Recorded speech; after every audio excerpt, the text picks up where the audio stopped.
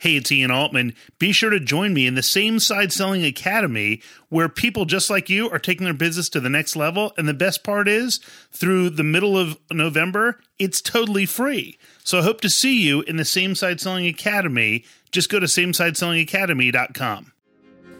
Hey, it's Ian Altman. Thanks so much for posting your positive reviews, or really any reviews, on iTunes and Stitcher, and sharing these on social media with your friends really makes a big difference. Today's guest is Wayne Washington. Now, Wayne's got a company called Grow Company Profits, which I'm sure no one wants to do that. Wayne's a guy who spent decades managing operations in the trenches, and sometimes people call him the doctor of operations, but his real proficiency is in diagnosing ailing operations and figuring out where their hidden costs are. So we're going to talk specifically about the biggest mistakes and traps that people fall into when they're trying to attain sustained growth and increased profit. And we're going to talk about the blind spots that people have, the value drains on their organization, and then how we generate this business value formula to create higher value long term. You're going to love this discussion with Wayne Washington. Wayne Washington, welcome to the show. Well, thank you, Ian. I'm happy to be here. You know what? I'm happy to have you here, which is way better than either one of us being disappointed to be here, so that's great news. I agree with that. So, Wayne, tell us something maybe surprising that people might not know about you. I think the most surprising thing people might not know about me is I used to weigh 495 pounds. Really? And yes. People can't see you right now, and so what do you weigh now? I'm down around 230. Wow, so half the weight, and you didn't have to remove any limbs to do that, right? No limbs at all. Because because I got a bunch of weight to lose, and I'm just thinking to myself, man, I'm taking a limb off probably isn't the right path. There's probably a smarter way to do it. Well, when you hit a catalyst, it's something that you look at and you say, you must change. Yep. And I had to, and I did, and I was successful. Wow. Well, you know what? There's an inspiration right there in and of itself. But sadly, for many of our audience, they're thinking, man, I wish Wayne was just going to talk about that. But we've got you here for different expertise today. Yes. So yes. One of the things that when I talk to CEOs, it's very common. People say, look, I want sustained growth. I want to see my profits increase. And I'm sure you see that too. But what are the big mistakes that you see businesses make? What are the blind spots that prevent that from happening? In my experience, Ian, there are three blind spots that I feel people usually run into, and they hit their bottom line. Number one is what I call hidden cost. Number two is what I call disengaged employees. And number three, I call unnecessary complexity. And when I say call them that, I group them all together into what I call value drains. They're draining from your bottom line, so they're taking value out of your organization. So that's what I feel the biggest mistake the people have, because on top of me mentioning those three, they are really what I call stealth value drains, because they go unnoticed. People don't know they have hidden costs. They don't know they have disengaged employees. They just see the results of things not getting done, but they don't know it's disengaged employees. Yeah. They don't question unnecessary complexity because what they're doing is what they're used to. So these are things that most organizations never see. They're stealth value drains. Okay, so I love that term, the stealth value drains. And of course, and I guarantee listeners are saying, yeah, okay, so we have, we have these hidden costs, we have disengaged employees, unnecessary complexity. Gee, Wayne, that's all great, but how do you uncover those things, and how do you know if you have them? And by the way, I tend to believe that every organization has these, but the question is, how do you spot them? Okay, and I think the way we talk about spotting them, Ian, is I'm going to take a step back and look more at a bigger picture. Great. And a long time ago, well, let me just give you an example. One of the things that I love to do is I love to cook, and I could cook one of two ways. I can cook to innovate, or I can cook to impress. When I cook to innovate, I take these ingredients and I use my knowledge to come up with a dish that's pleasing. When I cook to impress, I start with a recipe and then I find my ingredients to make the meal. I had this aha one night, And it says, if that works in cooking, why can it not work in business? And I came up with what I call the business value formula. And what the business value formula basically is recipe plus resources equals results. So when I see most organizations, if they want to change their results, they focus on their resources. And the resources they focus on is manpower, materials, money, or management. They juggle those, they have a new initiative or some kind of cost-saving problem. They try to do supply chain things. They manipulate all those kind of things to get better results. Well, when I started thinking about my cooking, I start with the recipe before I start with the ingredients, which are, in our case, are the resources. So I look at, if I'm going to focus on the recipe, what's the recipe for business? And the recipe for business, to me, has three components: your strategy, your culture, and your operations. And in order our task is to make sure our strategy, operations, and culture are in alignment. And where they're in alignment I call it when you're operating in the sweet spot. I'm going to try to paint a picture of what that means. Okay. People are probably aware of the term Venn diagrams. You have the three circles. Yep. And if you had one circle was strategy, one circle was culture, and the third circle was operations, as you look at those circles coming together, they intersect at one spot where there's a portion of all three circles. That's in the center. That's what I call the sweet spot. There are three sections where only two of those functions overlap. And there are three other sections where only one of those functions overlap. My point being is, unless you're operating directly in the center in that sweet spot, that's where you have those value drains. That's where you have the hidden costs. That's where you have the disengaged employees. And that's where you have the unnecessary complexity.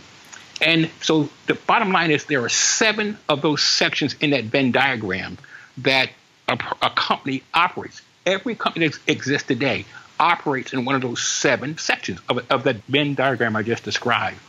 And because everybody has strategy, everybody has culture, and everybody has operations. And let's just be clear on what strategy is.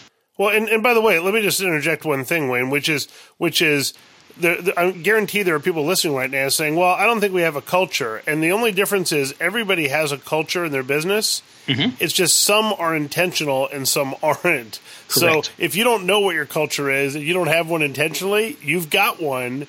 You just don't know what it is. The thing I also know about culture, and we say everybody has a culture. What I call culture is the sum total of the beliefs and behaviors your employees bring to work every day. That's your culture, because that defines who you are.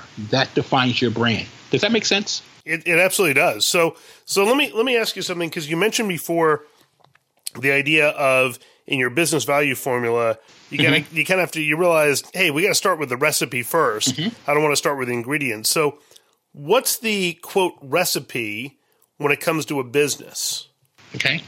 And that recipe has your strategy, it has your culture, and it has your operations. And how you cannot do all three of them independently. They're interdependent and they interact.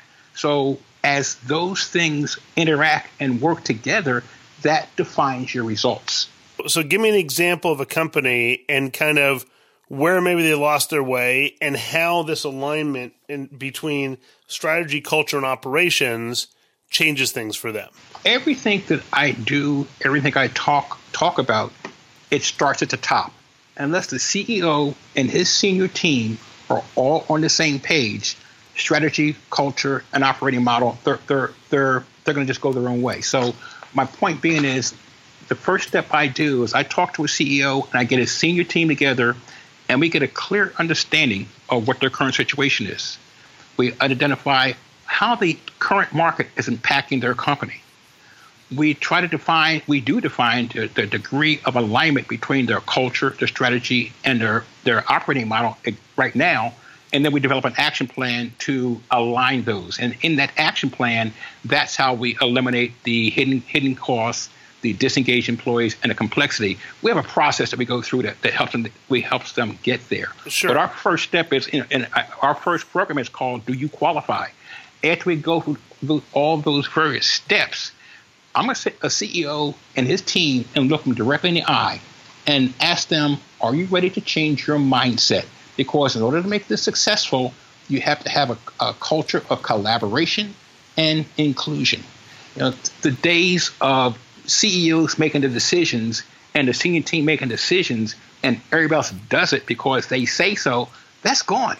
So we have to have a culture of collaboration and inclusion at the stop. So that's step one of what we want to do to get things going. So Wayne, let me ask you this. So sure. Can you give me a story or an example of a company where you went in there and quickly realized that their strategy, culture, and operational model were not aligned, and what that looked like?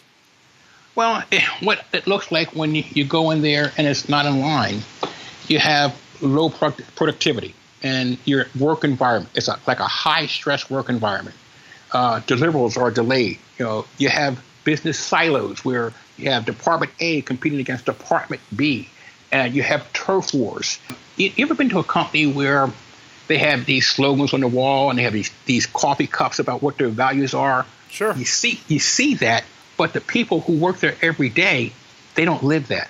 So the first thing we have to do is make sure the values that everybody brings to work every day are consistent with the values of the senior management team. And that's an important step, but we do that. That's where the inclusion and the collaboration comes on board. So Wayne, let me ask you. Sure. Do those values then, do they come from the executive team, or do they come from the organization within? Well, it's got to start with the executive team, because the executive team has to model those values every day. If they don't model those values, it's not going to be carried over to the rest of the organization. So once the executive team models those values that are important to them, and I'm talking about values are simple things. It could be things like a circle of safety, a circle of trust, respect, honesty, responsibility. I mean, these are just common, ordinary traits. So what are the values we as everyone on our senior team are going to model and display? And once we do that, then we help transform that down into the organization. Well, you've been in organizations probably before, Ian, where everybody watches what the boss is doing. And if the boss is saying one thing and doing another thing, they're going to ignore that. But if the boss is walking his talk, people will start following through. They will start going along with what that boss is doing. So that's the concept we try to work with. Yeah, it's interesting. I had one of my early guests was Robbie Richmond, who wrote a book called The Culture Blueprint. Mm-hmm. Robbie was the chief cultural strategist at Zappos for years. And one of the things that Robbie talks about, he said, so I can come in as an executive and I can say to everybody, look, these are our values, this is our culture. And it might stick, it might not. Or I can sit with them and say, hey, what do you guys think our culture and values should be? And I can guide that discussion. And if that group of people believes that they thought of those values and they thought of that culture, they're more likely to buy into it. It kind of gets back to the model you talked about before, which is if the CEO comes in and says, everyone's going to start operating this way, that's a surefire way to make sure nobody operates that way. Right. Let me give you a story that how this whole thing got started for me. Years ago, I used to work at Mead Johnson here in Evansville, Indiana. Yep. And they had a reorganization in our department. And I was in the maintenance department. And they gave me all the buildings, all the equipment, everything but infrastructure. But they also gave me the most senior people in the department, people between 50 and 65 years old. And the idea of change was not very friendly for them. So what we feel we had to do, how do we get change into an established work group? So the biggest thing we did, Ian, is we found who are the leaders in that workforce, that senior workforce, and we got them together and we had them help put together what we'll call a set of working agreements. And this is the way we're going to work with each other. This is the way we're going to treat each other. This is the way we're going to act as we're here at a workplace. And by the time it was all said and done, every member in the department signed that agreement, and we lived that way from there on. So that was the basis of what I did. This is back in 1994. That's great. It reminds me of, so years ago, I actually served as president of a country club. And I happened to do it at a time where I had sold my prior business. It was before I started this business. And we had a general manager leave, and as we were hiring the new general manager, there are all sorts of little service issues that were coming up. And the prior general manager would say to the service staff, well, you have to do this, and you have to get drinks to people's tables faster, and you have to take their orders faster. And we'd just kind of direct people, and nothing would happen. And so when I came in, I pulled the whole service staff together, and I said, so guys, let me ask you, if you were a member here, what are the 3 things that we could do that would make the experience better for you? So imagine if you're a member, you come in with your family, what are the things that would be meaningful? And the people on the staff said, well, what would be great is, they probably want to make sure they get their drink fast. Really, how fast? Well, I mean, fast. Well, the problem is we can't measure fast. So, from the time someone sits down, how long should it be? Well, 3 minutes. Okay, so 3 minutes, everyone think that's reasonable? Yeah, okay. So let's do 3 minutes. And we would literally mock run that and say, was 3 minutes that the right amount of time? Oh, it could be 4 minutes? All right, great. And then, so if they're here with the family, and then we could ask them if they want their kids' meals to come out first, because then they come down to the game room. Okay, what else? And so what would happen is they came up with a list of 3 that everyone agreed to, and I said, great, so that's what we're going to measure now. We're going to measure that, guys, and let's see how that goes. Well, the cool part was that they all embraced that, and 2 weeks later, that was just automatic for them. So then I got everyone together and said, wow, we did those 3, and people love it. What other 3 things should we be doing? And guess what? Everyone came up with another 3, and then we implemented those 3. And guess what? If I had told everyone, look, we're going to change 15 things, no one would have said it was possible. But we changed 3 things at a time over a 10-week period every 2 weeks, and it transformed the service level. And everyone said, man, how'd you do that? I'm like, well, I just asked the people here. They knew what needed to be done. They just didn't want to be told it. Ian, when you say that same concept can apply to when you look at the second pillar when I talk about strategy. A lot of companies develop strategy in a vacuum. They take their senior team, they go on a retreat, and they have all these fancy consultants come in to help them develop a strategy. But usually that strategy sits in a book forever and ever. What I have found is who's the best people to get involved in the strategy is your front line. They know what the customer is saying. They know what the customer wants. So what we have tried to think about is come up with a concept called co-creator strategy, where your frontline, your mid-managers, and your senior manager, they work together, collaborate to develop a strategy. Because if the front line knows exactly what that strategy is, where you're trying to head, they can make on-the-fly adjustments. So that's another part of that process of getting rid of those value drains I talked about, is getting everybody involved in the strategy. So you have a culture that people are involved in, you have a strategy that people are involved in developing, and then you get those same people involved in developing your operating model.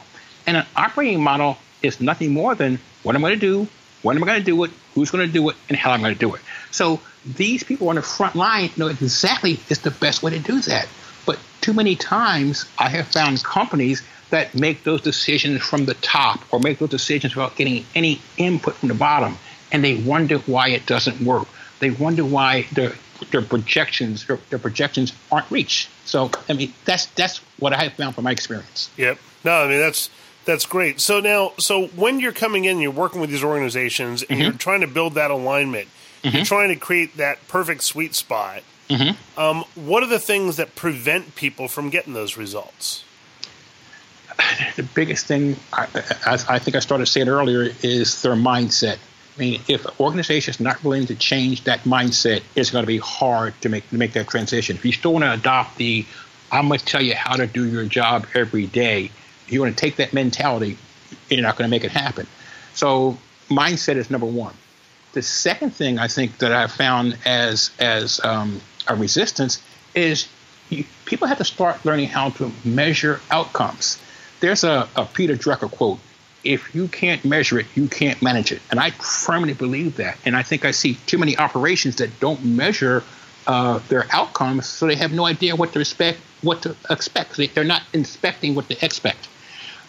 So they're the biggest things I've come across. And the last thing I think in that area, I would think, is measuring your progress. I mean, how do we make sure we're going from step 1 to step 2 to step 3? So if we look at those 3 things, changing that mindset, that's a roadblock for the mindset. measuring the outcomes, making sure we're measuring the things we need to do, and monitoring progress. How do we make sure we're always getting better? So I think that those are the three things I would answer to you, Ian. No, that's great. So if you're somebody, if you're an organization and you're a CEO, listen to this, and it's like, okay, yeah, I got to get that alignment between my strategy, between my culture, and between my operational model. What's the first thing they should do if they want to start making that happen? Like, how can they? Because if you're telling me the biggest limitation is mindset, I'm guessing the first thing they need to do is shift that mindset. So how do they make that happen? Well, I think when I talked about before, you have a concept of collaboration and inclusion. That's where that mindset has to change to. How do I get more people involved in the process of deciding what we're going to do? I mean, I guess I've come to the concept, you either got to collaborate or over time, you're going to die because you're going to take that stoic mindset and it's not going to get the results you want and the marketplace is going to leave you behind. So that's how we got to change that mindset. And if people are not willing to make that change, Ian, I don't know how they make it happen because they cannot do it on their own. And that's those people who don't qualify, and it's probably a message our politicians can learn. Very much so. Very much so. And we won't even go to that subject. Exactly. So Wayne, what's the best way for people to learn more about what you're doing and to contact you? Okay. I have a website, and it's called growcompanyprofits.com. And I have an email address there. And tell you the truth, one of the things that we try to do for those people who are serious, and when you come to my website, I offer what is called a half an hour alignment consultation. We'll get on the phone. I'll ask you some questions about how you're using your resources now. We'll try to find out where you are right now from an alignment standpoint. And in doing that, you can kind of feel what your starting point is and what are some of the things you might want to change and modify. So that's growcompanyprofits.com. That's great. And we'll have all that linked up in the show notes. And this way people have a good resource. They can learn more and be in touch with you. So, Wayne, I think this is great. I think having this framework, that visual, the Venn diagram, I always love when people can paint a picture without any visuals. I think that's magic. So hopefully people will steer their way to your website, take advantage of that assessment, and see how you can help them. So I appreciate you for sharing your wisdom with us. Thank you very much. I enjoyed being here. Let me give you a quick 30-second recap of the key information I think you can use and apply in your business right away. First, I love how Wayne talks about this concept of value drains and the three blind spots being hidden costs, disengaged employees, and unnecessary complexity. And that unnecessary complexity is a lot of times something we see in sales organizations where they make things more complex than it needs to be. And then his business value formula is, look, start with a recipe first. I love that story he tells about cooking. And look, you start with a recipe, not with ingredients. And the recipe is strategy, culture, and an operational model. And I think if you build just on those models alone and make sure that you're not the rate limiting factor in your own head, you can achieve remarkable success. Remember, this show gets its direction from you, the listener. So if there's a guest you want me to have on, if there's a topic you want me to cover, just drop me a note to ian@ianaltman.com. Have an amazing week, add value, and grow revenue in a way everyone can embrace, even your customer.